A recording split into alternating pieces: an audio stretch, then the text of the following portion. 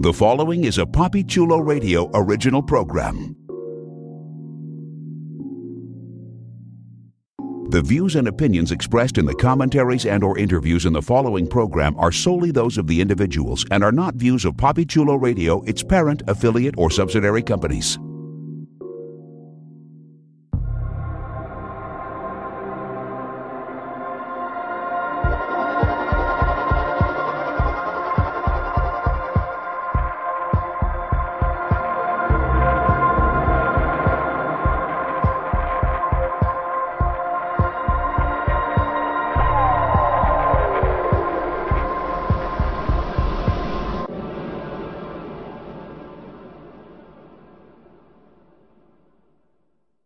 Welcome to the Central City Citizen, the unofficial The Flash podcast, a PapiChuloRadio.com original series.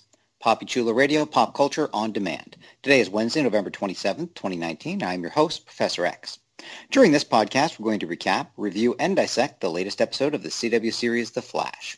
Please welcome my co-hosts, Millie Wood. Hello, Central City. And Jeffrey Arauz. Gobble gobble, Central City. Apparently someone got gobbled up in this episode.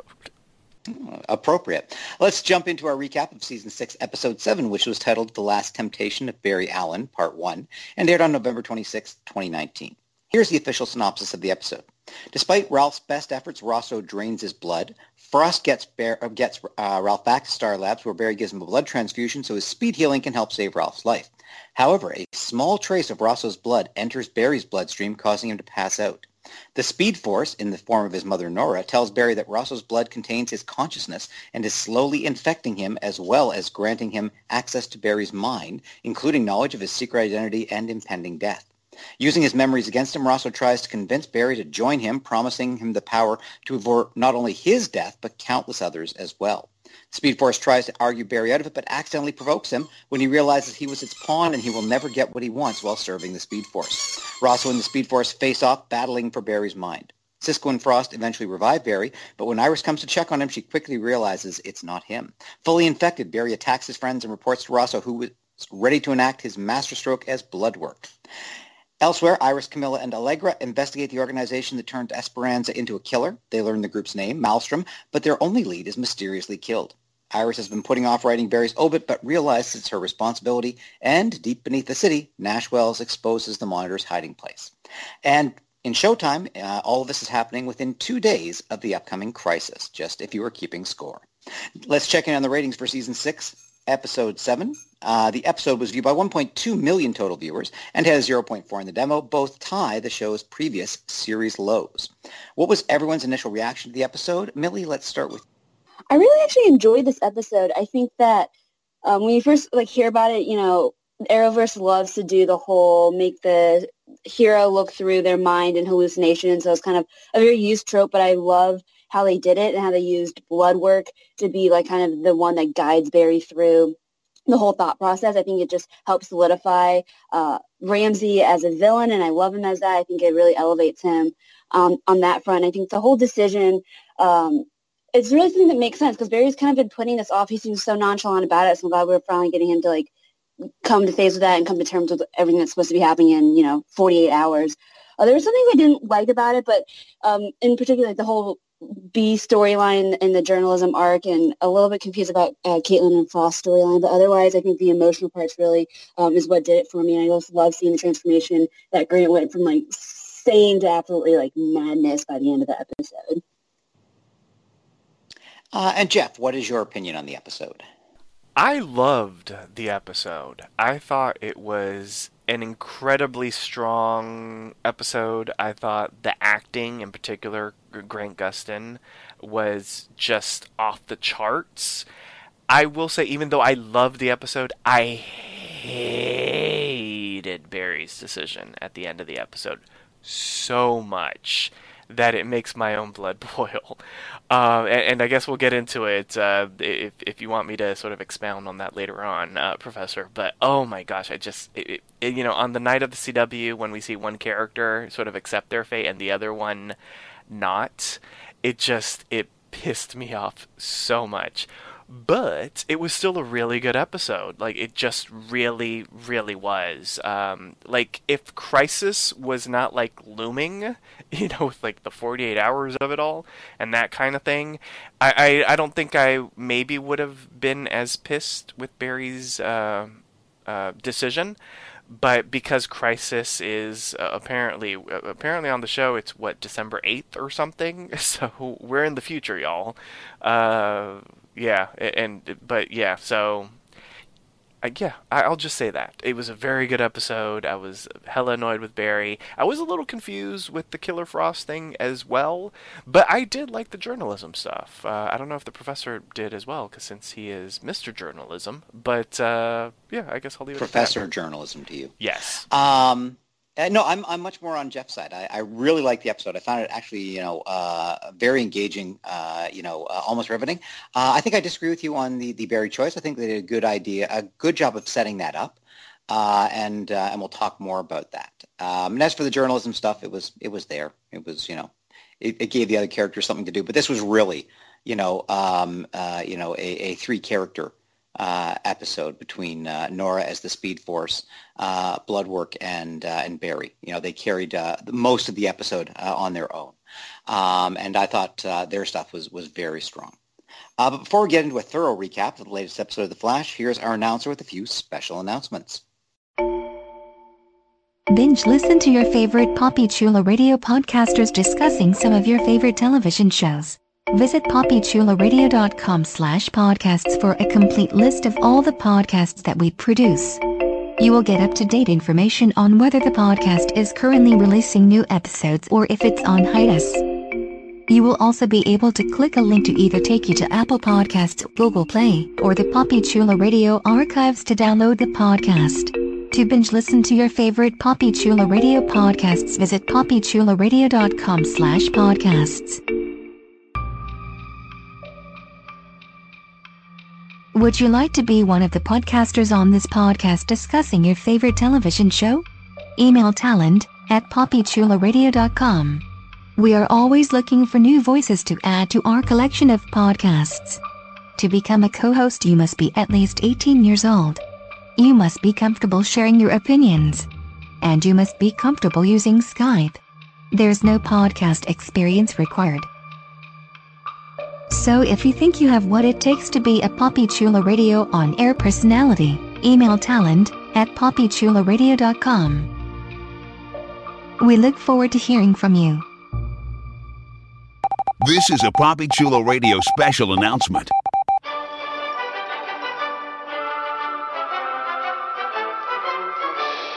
PoppyChuloRadio.com is currently looking to expand its web presence, and we're looking for your help. If you're a fan of Poppy Chulo Radio and its signature series, please visit GoFundMe.com/PoppyChuloRadio and help us with our campaign. Every dollar amount donated will be improving the Poppy Chulo Radio experience and making it more interactive and user-friendly.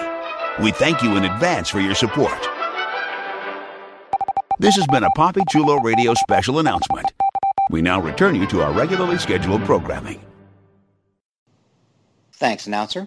We open the episode immediately after last episode's surprise ending with Bloodwork attacking Ralph, and then we get to see their fight. We've gotten some glimpses of Bloodwork as he's developed, but this is kind of what I would call his coming out party as a big bad. So, Millie, what did you think about the fight and seeing Bloodwork in action? I loved the fight. It was so cool to see kind of who could match Elongated Man. And so to see the way they did, obviously it was very CGI heavy.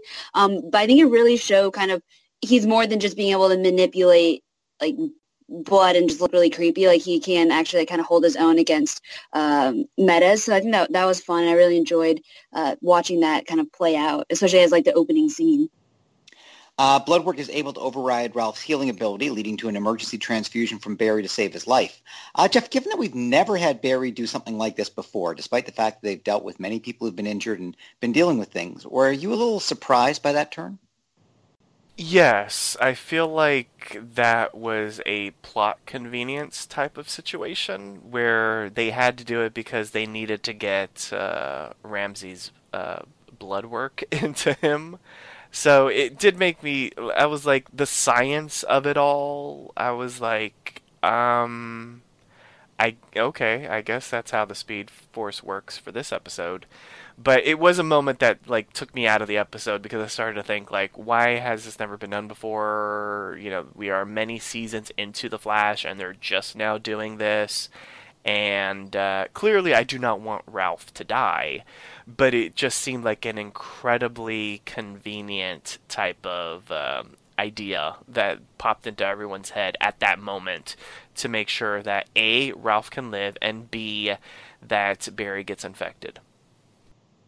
Yeah, I think it was even less saving Ralph, because I'm sure they could have found some other way to save him. It was done for plot purposes. They had to find a way to get Bloodworks blood into Barry, and this was just one way to do it. But it looks like the procedure was successful, and Ralph will make a recovery. So Barry goes home, only to find Ramsey waiting for him. Ramsey is clearly in his head. And not just in the literal sense we'll talk about in a moment, because he figures out Barry's identity. He talks about the coming crisis. He seems to know all of Barry's secrets. We later find this is apparently just a dream. Now, usually, when we deal with these scenes, you get what seems like a big reveal, and then the character wakes up and, it's just a dream. And that's usually a bit of a cop-out. But, Millie, how'd you like how that opening scene played out between Barry and Ramsey? And how'd you feel when you found out it was apparently just Barry dreaming? Yeah, it took me for a ride. I was like, what? How did Ramsey find out? I was like, really? And that's what they were trying to figure out how he could have. And then when they said it was a dream, I was like, okay, that makes sense. But the fact that, I feel like the whole thing was great. I was like, you never really knew. Is it a dream? Does Ramsey really know? Until, the complete end, he had, got into Barry's mind and how he did that. But I do love the way they kind of do play you on that, because it really made me question, what was going on. And it really, pulled my attention and, caught me for the whole episode. The funny thing is that for me, I was immediately suspicious of it. I didn't believe it was a dream from the beginning, because it just seemed a little too convenient that it would be a dream. And I kept on looking at Grant Gustin and how he was acting throughout it all, and he would always be sort of mopping up sweats. He'd be wiping the sweat from his forehead and that kind of stuff whenever it would happen. And I'm like, Barry can't get sick, can he? So I was immediately, I immediately knew that there was something more going on. I didn't necessarily know how he got infected, but I had a feeling that something with the transfusion was going to infect him, because he was already sort of subtly showing the signs of an infection, and I immediately noticed it. Barry gets checked out by Frost and goes back home, where he has another vision. This time it's his mother, Nora, embodying the Speed Force. Nora, as the Speed Force, is pretty omniscient, and she's able to tell Barry that he's been infected and has to fight off Bloodworks' attempt to control his mind. Jeff, it's been a while since we saw the Speed Force made manifest. What did you think about the decision to bring it back in the form of Nora now? It worked for me. I like Nora, so whenever she is back, it's great to see her. She has a presence to her, and when she plays the Speed Force, there's a completely different sort of, just feel to Nora that we get that I really like and enjoy. I thought the way that they used her in her first scene was really well done, because you can sort of see that the Speed Force is trying to point Barry in the right direction and trying to sort of explain as much as the Speed Force can, so that Barry can be on the right path. So I thought she was utilized in a really good way, and it was a pleasant surprise. I had seen stills of the episode, and for some reason I didn't think that it was Nora, Speed Force Nora. I thought it was going to be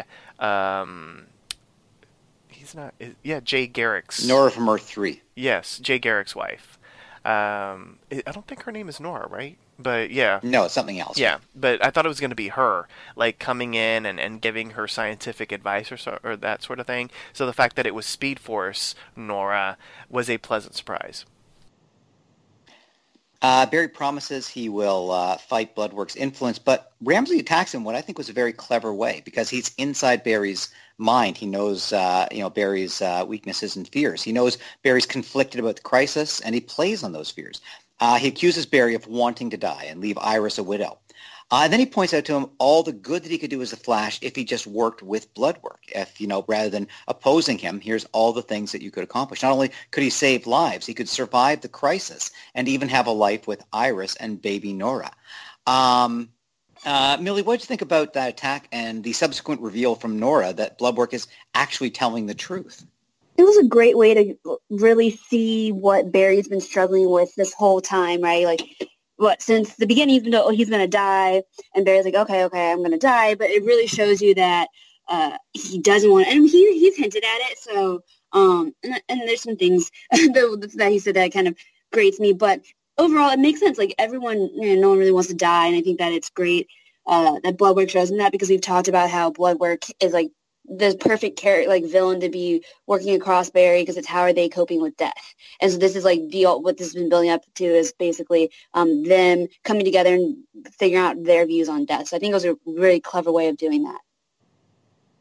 You know what? The thing that I didn't like about the sequence, although it was really interesting to watch, was when Ramsey ends up showing Barry like how he can like heal people, like the woman that was in the crash and looked like she was dead and that sort of thing. I'm like, so you're going to be infecting these people and you're fine with that?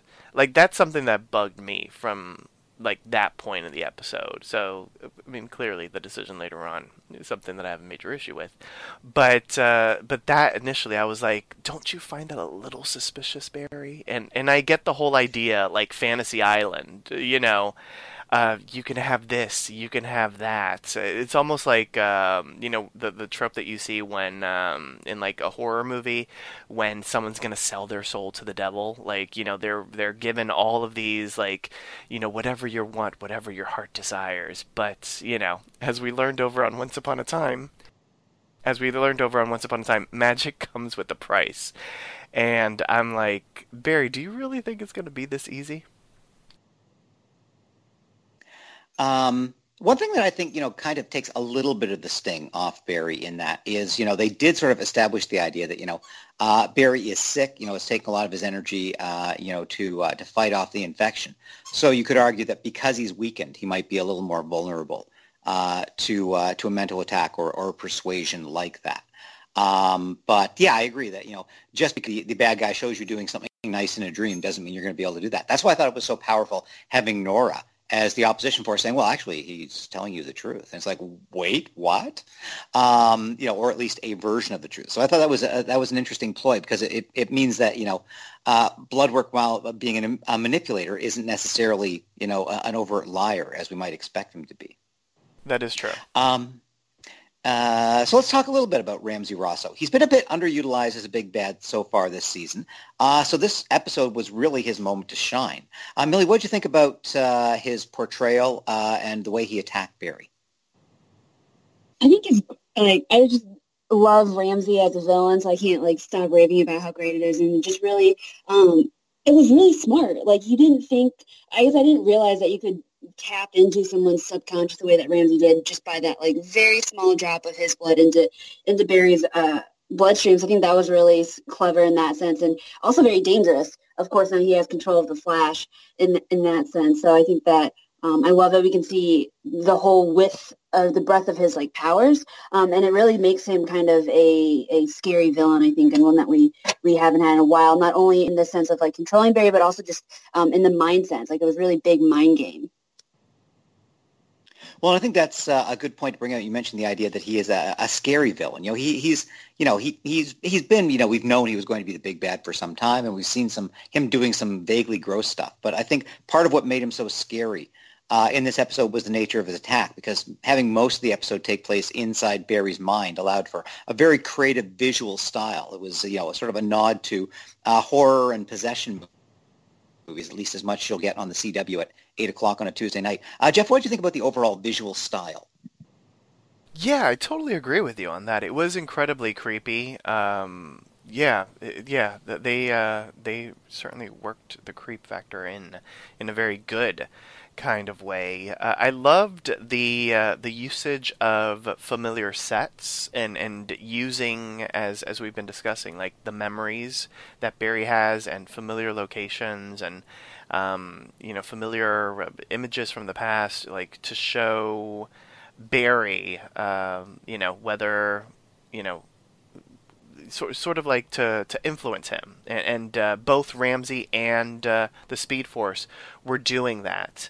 Barry sort of took it as at a certain point as manipulation, but I think both sides were using Barry's memories to their advantage in making the point that they were trying to make. Ramsey clearly is like, accept me, I can help you out and that sort of thing, and Nora's basically like, you can't trust that man, like you need to be the honorable Flash that we all know and love, and you need to make the right decision. You need to you need to not accept Bloodworks offer and that sort of thing. To sort of continue on with the love of Bloodwork, he's been fantastic. Like, yes, you could say that he has been a bit underutilized as the big bad for the season so far, or at least for the big bad of this half of the season so far, and that's probably, or remove the probably, that's because of Crisis, because we have been preparing for Crisis and that sort of thing. But if this is a tease, a taste of what's to come in future seasons, if they are going to continue to do something like this, and I don't know if the current showrunner has said that, but he has been calling this first half of the season Graphic Novel 1, and the second half of the season is going to be called Graphic Novel 2. So there is the idea of a villain in the fall and a villain in the spring. If they continue to do that, I feel like they, have sort of figured out a compelling way to create a pretty strong villain in just 9-10-ish episodes, and I'm really open to that. Hopefully I'm pronouncing his name right, but Sindel Ramamurthy has been stellar as Ramsey. Like, so if they can get someone as good as him for the next half of the season, I'm here for it. And if they continue this, there will be a villain in the fall up to the mid-season finale, and then there's a brand new villain in the spring up to the season finale. I could get on board with that, and I've been sort of saying that and preaching that for a couple of seasons now. So if they continue to do this, I think it will, freshen up the show a bit, and it allows for, small character episodes, and then, bigger storylines that encompass the big bad, which is kind of like what we've been seeing so far, as they've also been trying to juggle the crisis that is looming. Millie, I asked you earlier what you thought about the fight between Bloodwork and Ralph. That was a physical fight. Get a sense of Bloodwork as a physical foe, sort of the meta of the weak role. What do you think about the mental fight? The way they saw Bloodwork at work in Barry's mind, the visual presentation of it.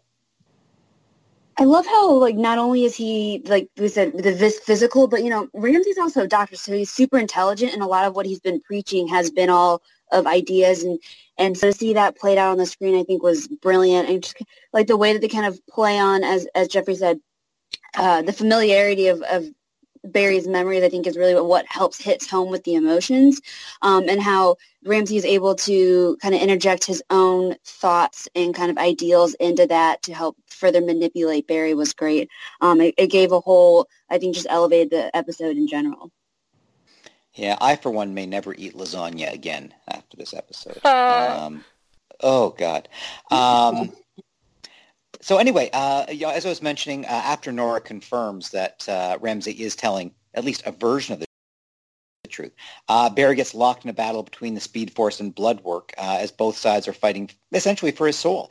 Nora, representing the Speed Force, has argued that Barry has to accept his fate to die in Crisis because, that's who he is. He's a hero. And, he has to die to save others. Bloodwork is arguing that, you don't have to accept that. You can choose life. I think he actually said choose life and live through the crisis and, use these new powers to save countless other people. So I think we already know what Jeff thinks. So let's start with you, Millie. What did you think about? Oh, and then of course, showing Barry's continuing, twisting over to to Ramsey's side of things, Barry starts blaming the Speed Force for choosing him and putting him in that situation, and blames the Speed Force for all the pain he's gone through. Millie, what did you think about Barry's argument before we get to the ultimate conflict between Speed Force and Bloodwork?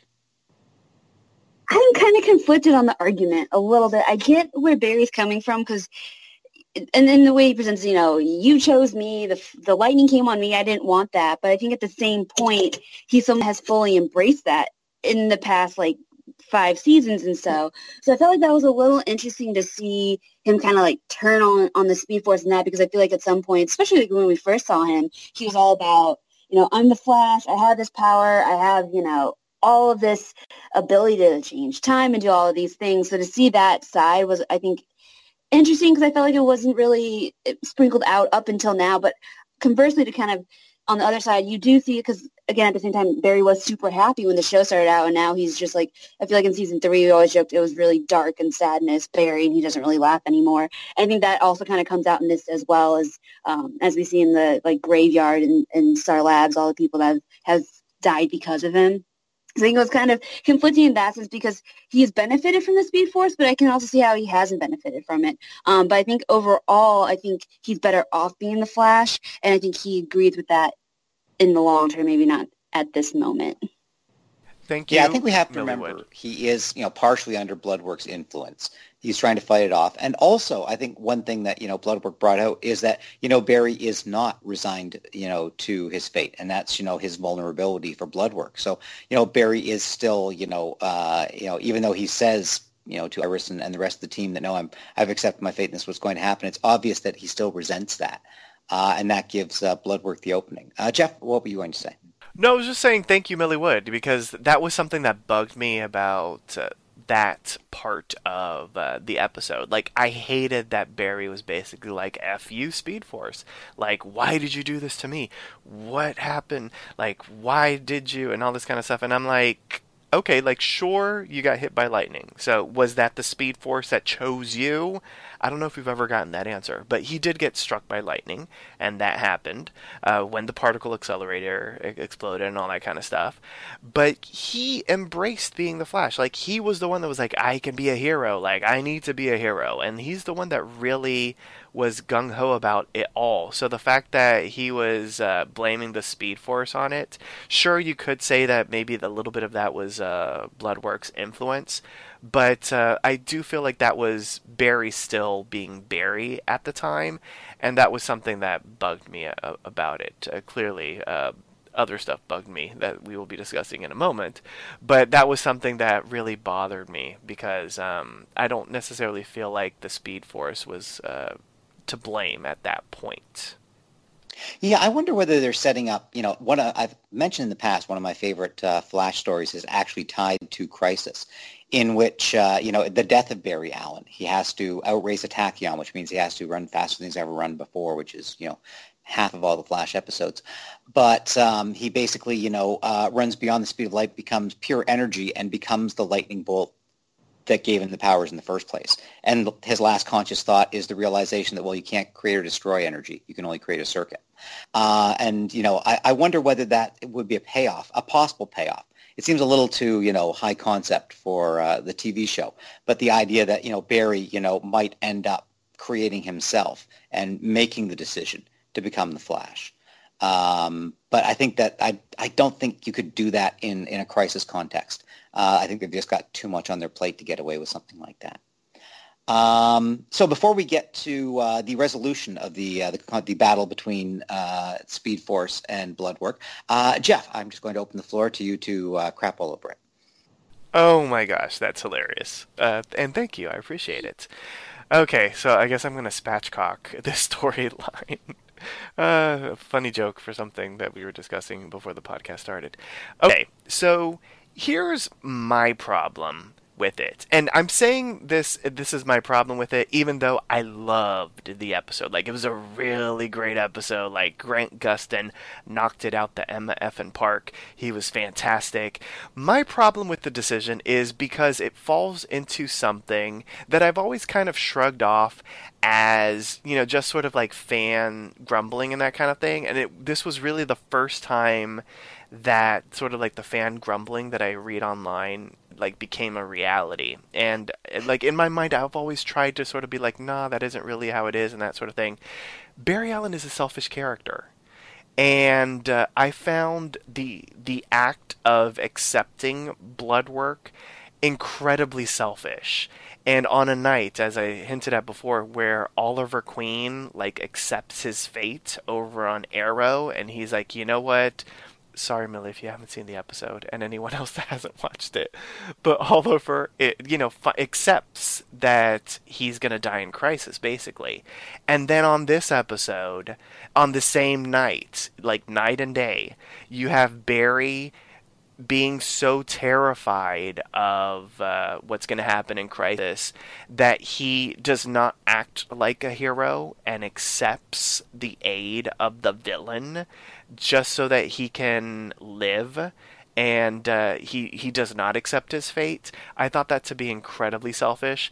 A lot of people that watch the Arrowverse shows online, and I'll even say she's not here to co-sign this, but Brittany has brought this up a lot to me. Like, she feels that Oliver, good grief, not Oliver, because she is such a big Oliver stan, she feels that Barry is an incredibly selfish character. When she returns, you can ask her, and you can even tell her that I said it, Professor. I don't feel like this is outing her. But yes, she's always confided in me that she feels that Barry is incredibly selfish, and I kind of am like, I don't know if he necessarily is selfish and that sort of thing. And I know that she's an Oliver Queen stan, so I feel like her love of Oliver Queen's kind of tints her view of Barry, which I feel like the fandom is that way, period. For some reason, and it's because they're all a part of the same universe, people love to pit Oliver Queen against Barry Allen. Like, well, Oliver would never do this. Well, Barry would never do this. Well, that's why Oliver did that. Well, that's why Barry did that. And I've never really fallen into that argument. But with this episode, I was just incredibly disappointed by Barry's decision. And I know that probably this story is going to head into like Barry finally accepting his fate, but I kind of hate the journey that we're going on, even though it is a really interesting and compelling journey that we're seeing, and the acting is really good. I just hate the choice. Like, it just really disappointed me so much in Barry Allen. Like, Barry Allen is supposed to be that hero, and a lot of the times the fandom kind of cringes because Barry is supposed to be that idyllic hero, and so maybe him not being that idyllic hero is what disappointed me in him, and that's why I'm really annoyed by his decision. And so even though it was really good TV, I just hate that they wrote Barry to do what he did. And once again, if Crisis were not coming, it's crazy how this is happening 2 days before Crisis, and like the world, it's like the apocalypse now, at least via the preview, and like all this is going on with Crisis coming up, and the Monitor has chosen Barry, but like, do you choose him now after what he did with like accepting blood work? Like, I have those questions in my mind. Well, the Monitor didn't choose Barry.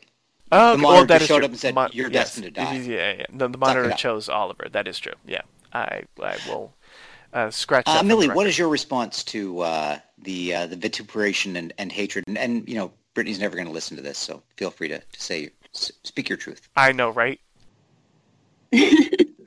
I co-sign everything that Jeffrey's saying. I try to take time. Also a big Oliver Queen stan, but I try to take off those goggles when looking at The Flash to be objective. But this was so hard to see that, because it's like, and Barry literally admits he knows he's being selfish. He goes, I don't want to leave my family. I don't want to leave my friends. I don't want to die. I know that's selfish, but I'm going to do this, is essentially what he's saying.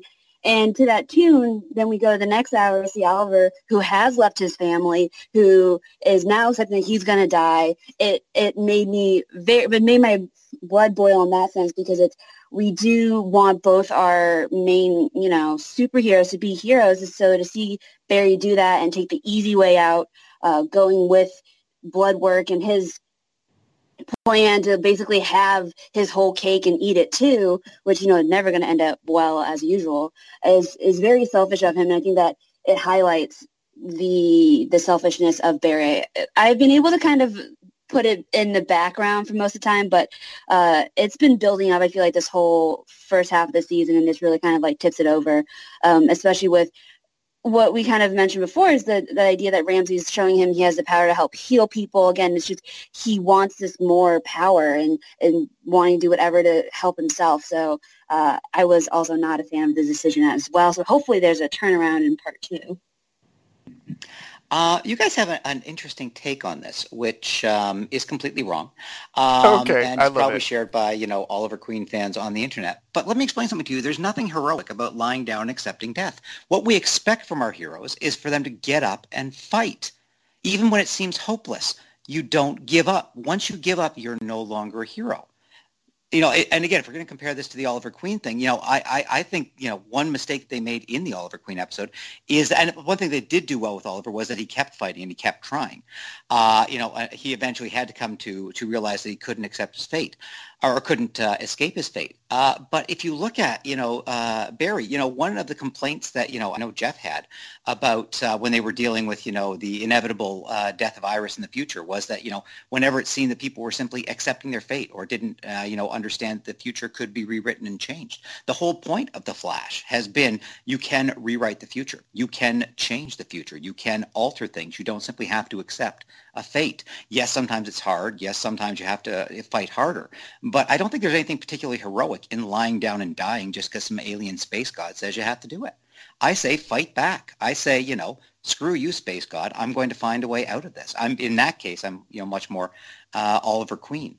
So I don't consider it cowardice or selfishness, and I don't think it's selfishness to want to hold on to life. I think if you're expecting our heroes to simply throw themselves in front of the pincers of the oncoming army to accomplish nothing.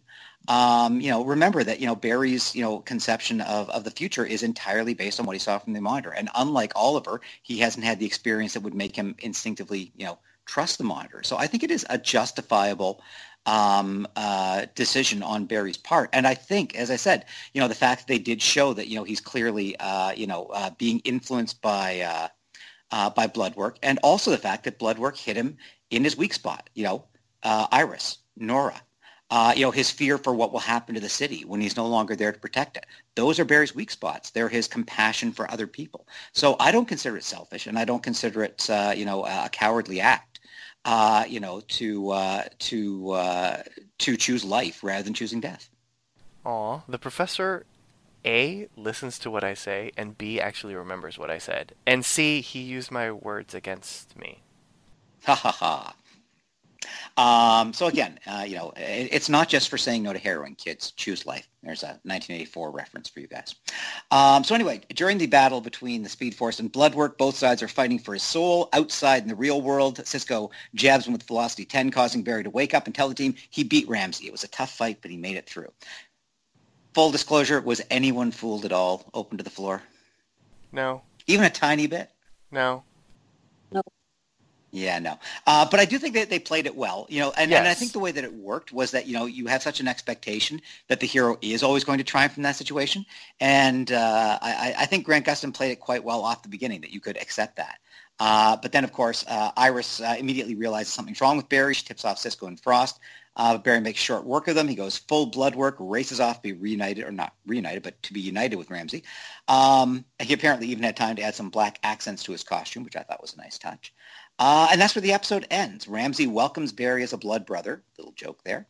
He promises salvation to the world. And he even refers to himself kind of in the third person by his own bad guy name, which is kind of classless. I mean, Captain Cold never refers to himself as Captain Cold in the third person. So what do you guys think about the cliffhanger, particularly given the fact that we're constantly being told Crisis is only a day and a half away? Does it seem like not enough time to resolve things satisfactorily? Yes. So that's the only thing that I'm worried about. But, yeah, because I feel like this storyline could work any season, to be quite honest. The fact that Crisis is coming makes me a little worried about it. I do feel like everything will get wrapped up in a nice little bow in the next episode.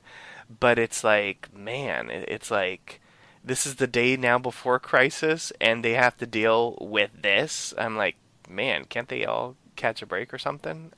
So that was something that sort of bugged me just a tiny bit. I did like what they did in the amount of time that they did it.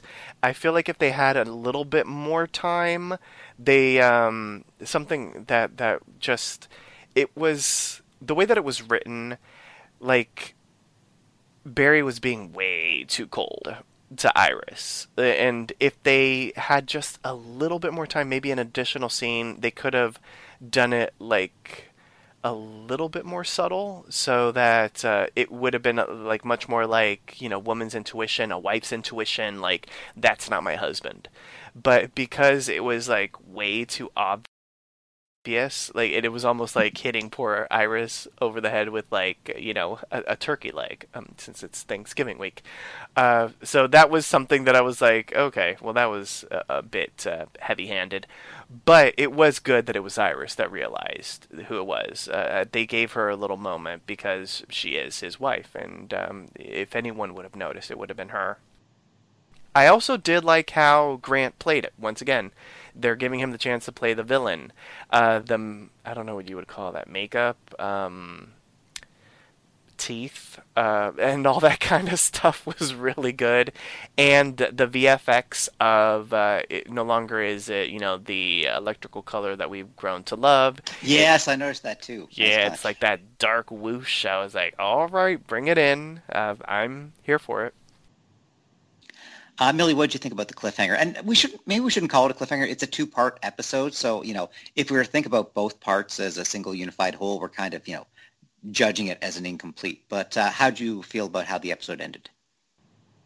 I like that Iris is the one that noticed it was Barry that was different, but it was super obvious. He almost looked like a child that was busy playing a video game and didn't want to like pay attention to his parents. And to that extent, you're like, you think Cisco and Caitlin would notice because he was very, very out of character. So they did just add a bit of subtlety that Jeffrey was mentioning. I think it would have played out a little nicer, but I still enjoyed that. It was a nice moment. Also because we are 36 hours away from Crisis and we still haven't gotten that like big blowout between Iris and Barry. So I really hope that this is like the beginning of it. Because time is ticking now on that. But I really enjoyed that I feel ending. Like they're saving that for and Crisis. I like how Barry was the one that bowed down to blood work at the end. I thought that was really interesting. And so it'll be fun to kind of see how that plays out next episode. Millie, I feel like they're saving that for Crisis. I did think the line, kneel before blood work, was a bit much. That's a Superman the movie reference, or Superman 2, I should say. Oh, okay, there we go. But Jeff, you were saying? No, I was saying to Millie, I feel like we're expecting that. Like, we want that scene to happen. We've been talking about it for weeks. I feel like they're going to save that for Crisis. I mean, the fact that they don't even know that Earth 2 has vanished from, you know, the multiverse, they're saving, I think, all of the big moments for Crisis, which I will say makes the series suffer a bit, but it will make, I hope at least, Crisis a really compelling 5-hour blockbuster. Yeah, I think I'm more with Millie. I think the Iris confrontation, and I think that's obviously the way it has to go. I think Iris is the only one who can reach him in this situation, and it's going to have to be an emotional thing, whether maybe Iris working with the Speed Force or something like that to reach him. But I suspect it's going to happen in the second half of the episode next week before Crisis proper begins, just because, as we've said, there's so much that they have to deal with in Crisis, just in terms of, plot mechanics and balancing all the characters and stuff like that. I feel like this is much more of just an individual Flash moment that really matters to, the Flash watchers, but probably wouldn't as much to watchers of the other shows. So my guess is that, Iris will bring him around in the next episode and leave him, the way you guys like your heroes, suicidal and willing to die. There you go. Monsters. Hopefully. There was a little B story focusing mainly on Iris and Allegra. After she found out Barry's secret identity last episode, Allegra seems pissed to have been left out of the loop. And she discovers the coming crisis thanks to Iris apparently relying on Star Labs for her laptop security. I mean, good God. Where are these people? Do they not know passwords? Millie, you mentioned you weren't a fan of this. What did you think about the Allegra and Iris storyline in the episode? I've enjoyed Allegra. I know there's some like internet rumblings that aren't a fan of her, but this was the first episode I really wasn't too much of her fan. More in the sense of she felt, I guess for me, her feelings of feeling hurt that she wasn't told that Barry was the Flash because like it's her boss's husband. I felt like that just didn't really come from a place that made sense. Because it's like, well, you don't really know Iris that well. It's also her husband, so it's his secret. I felt like that whole kind of driving factor was a little disingenuous, but I do enjoy how someone is there to push Iris to be confronting that. I do think it's interesting that she's writing the article before an event happens. I don't know. That is also your wheelhouse, Professor Echs. I'll let you handle that. Well, to be fair, most media organizations do pre-write obits for famous people so that when they die, we can simply run the obits. All right, I guess that's fair. But yeah, that was the biggest thing is just I maybe that whole push would have been more sincere if it came from like Caitlin or Cisco or even Camilla because they've had more time with Iris. Kind of this person coming in and be like, hey, you need to confront this. I thought was just a little weird. Yeah, it felt a little hollow coming from Allegra, and I get that they wanted to, have someone, refresh, Iris's, need to be a journalist and all of that. But, to have the intern, paid or unpaid, I don't know, who's only been around for a couple of weeks, sort of challenging her boss on this, and as you say, sort of, getting attitude that, oh, why didn't my boss tell me that her husband is, a superhero? Because you don't tell interns that sort of thing. And frankly, Nash Wells shouldn't have told you either. It did, and I wonder honestly whether they just did that to set up the joke later on when she finds out Camilla has known for months, and that was one of the few humorous moments in the episode, which was kind of nice. So before we move on to the MVP, was there anything else in the episode anyone wanted to highlight? Well, can I just say, I'm interested in the conspiracy that Iris is unlocking. I think clearly this is sort of like the setup for what's to come in the next half of the season. But the little drips and drabs that we've been getting is intriguing because, we got some more information from the Ralph storyline that initially I would have never thought would have been that they would have crossed paths with what Iris was doing. But I do like that, and I agree with all the Allegra stuff. The fact that she felt entitled to know that Barry was the Flash, I was like, all right. And the little line that it was just like, oh, well, you can't tell anybody, and that kind of stuff. I'm like, is that really all you're going to give her? Like, can you, make a better pitch as to why she shouldn't tell Central City that she knows who the Flash is? And also, something that I thought was kind of funny was, if she just went to that secret room, she could just pull up the article and she could just copy and paste what was already written. At least, But didn't they destroy? Wasn't that destroyed in the? Because she was probably planning on doing that in a couple of years when it came up. But didn't that get destroyed when the Monitor appeared in the season opener? Wasn't it just Nora's message? Oh, I thought it destroyed the whole unit. I thought they saw the date clock down. But then I was pretty sure it was destroyed. I could be wrong about that, though. No, because remember they went and checked and they saw the new date. And honestly, she should have just pulled out her phone, taken a good quality picture of it. She could have copied and pasted that, no problem. Exactly. She already wrote it. What did you think of the internet? Although I would point out, journalistically speaking, self-plagiarism is still plagiarism. So. Oh, gosh. The internet seemed to have a problem with, the punctuation that she was using and all that kind of stuff. As a journalist, Professor, did you have a problem with what Iris was typing? Well, what she was typing, she wasn't writing in proper sentences. She was writing in a style that, is almost designed more to be read out loud. So while it wasn't grammatically correct, it was being written to achieve an emotional effect. Okay. It would work better being read out loud than as properly written grammar. But I've seen people write like this quite a bit. Oh, okay. Well, there you go. And also her husband's about to die. Well, So, yeah. cut her some slack, you grammar fiends. I know, right? And the Nash stuff, although it was a tiny little scene, and so I feel like I should mention it now before we head into MVP. I thought it was a really good one. I mean, he figured out a way to, I guess, almost kind of, sort of, but not really. But I guess he's going to do it in the next episode. Open up where the monitor has been hiding, and for little Easter egg people, there were little symbols written on that door, and a lot of those symbols correlate with some people that we know.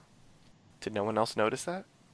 Yeah, I didn't and notice that. the internet's having a field day with figuring out because all seven, right? And so there's a lot of thoughts of the seven paragons that has been teased for Crisis and the symbols. That's interesting, because one was clearly an arrow. One looked like Black Canary's, not Black Canary. Well, she wouldn't be Black Siren's mask. It was interesting because there was people were saying it was like Aquaman, Wonder Woman, Flash, Arrow, Batman was one of them. They're very very DC across the board. Yeah, could be Batwoman, true. Yeah, one looked like the Atom to me. So some people were going for like the big budget people. I was like trying to figure out like as far as the people that we know, you know what I'm saying? Like people are thinking Aquaman, like and Wonder Woman, like she ain't showing up. She's the mascara, handling the damn sea monster or something. She's not gonna help in the Crisis. Okay, so it is time for the MVP. State which character impressed you throughout the episode and why. Once a character's been chosen, they cannot be selected again, so choose wisely. Millie, choose first. I'll have to give my MVP to Speed Force Nora. I think that I loved how they used her. Anytime they use Nora as the Speed Force, I think it helps really elicit a whole nother level of emotion from Barry. And the whole scene between her and Bloodworth kind of fighting over Barry, I loved on that. And kind of giving Barry the good side spiel, I love that on that sense. So I'd have to give it to her for sure. I take a certain pride in, my out-of-left field choices just to shake things up and not make the obvious choice. But that one leaves me totally flabbergasted. So that leaves me the option. Oh, boy, I've got two spectacular options. And I feel like Jeff sometimes feels I don't know which one to choose. So I'm going to let Jeff go first. Jeff, who is your MVP and why? I feel Unless like you're going to pick Nash, because you did seem to be setting that up with before we get to the MVP, let's talk about Nash. I know, right? It's funny because I feel like I know exactly the two that you're going to choose from. It has to be these two. Yeah. So I will go with the obvious choice. I typically, much like the professor likes to say, picking the titular character is a little cheap because they are the star. But man, Grant Gustin was just spectacular throughout the entire episode. How he was playing, the small sort of like, is he coming down with the flu? Is he feverish and that kind of stuff? Like those type of symptoms, he played that well. His interactions with all of the characters were fantastic. Him and Ramsey, just going back and forth, and him sort of playing sort of like the role of Eve and Ramsey as the serpent, just trying to convince Barry to well, it doesn't really bite the apple. I was going to try to put in a spatchcock joke, but it just wasn't going to fit.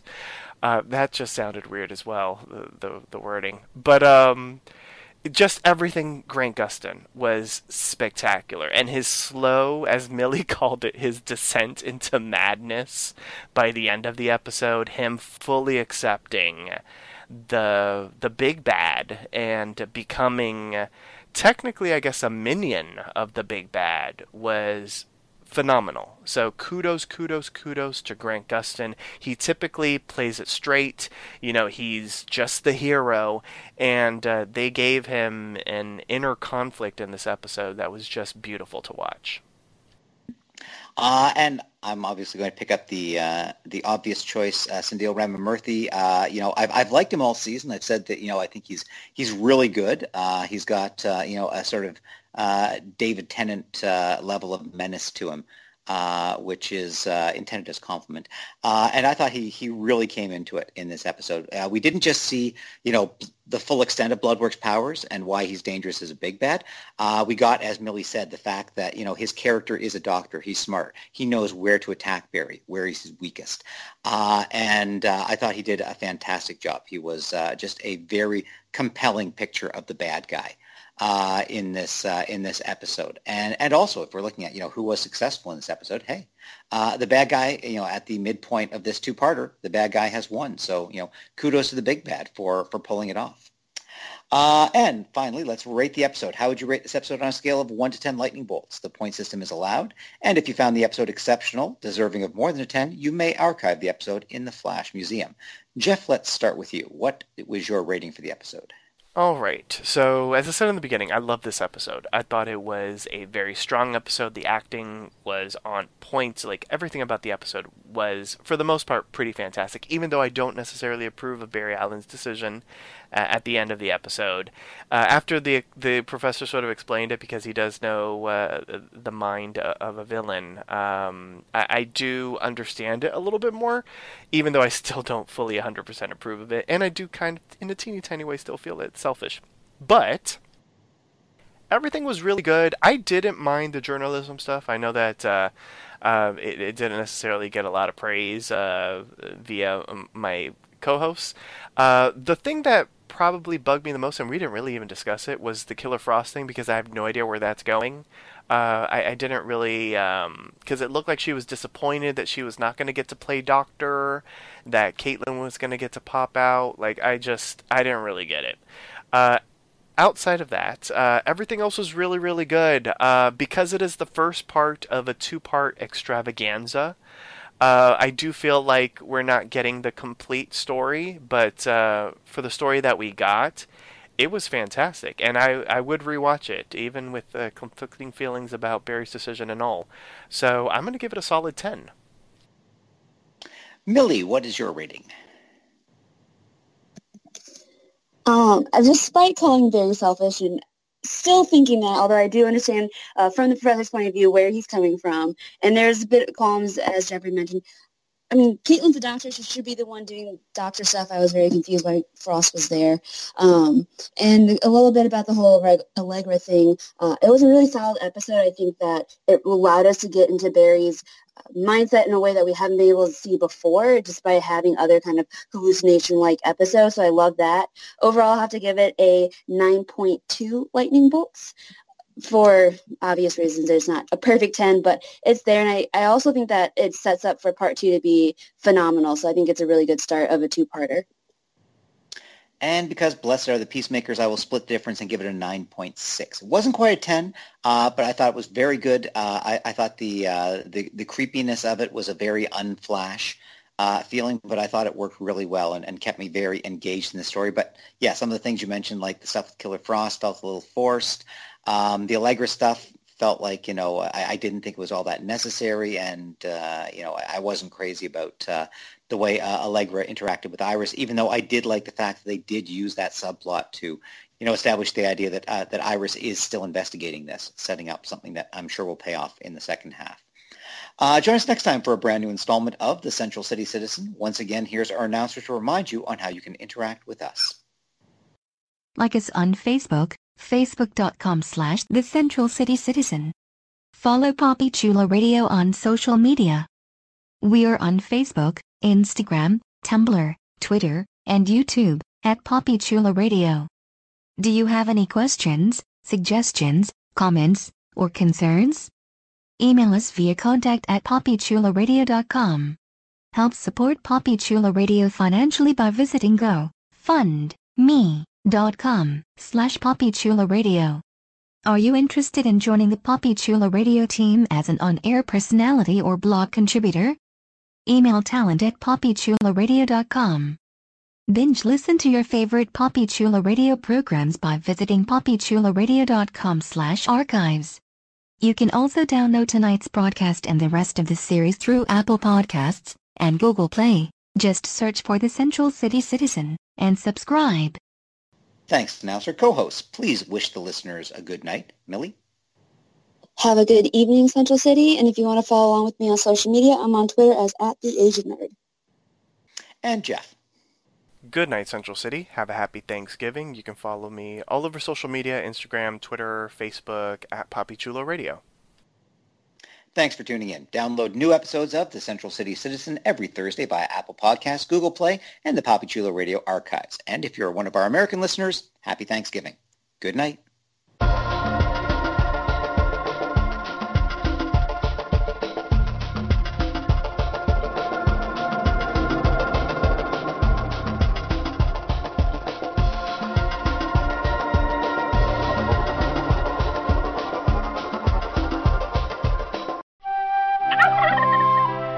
Happy Thanksgiving! Happy Thanksgiving! Happy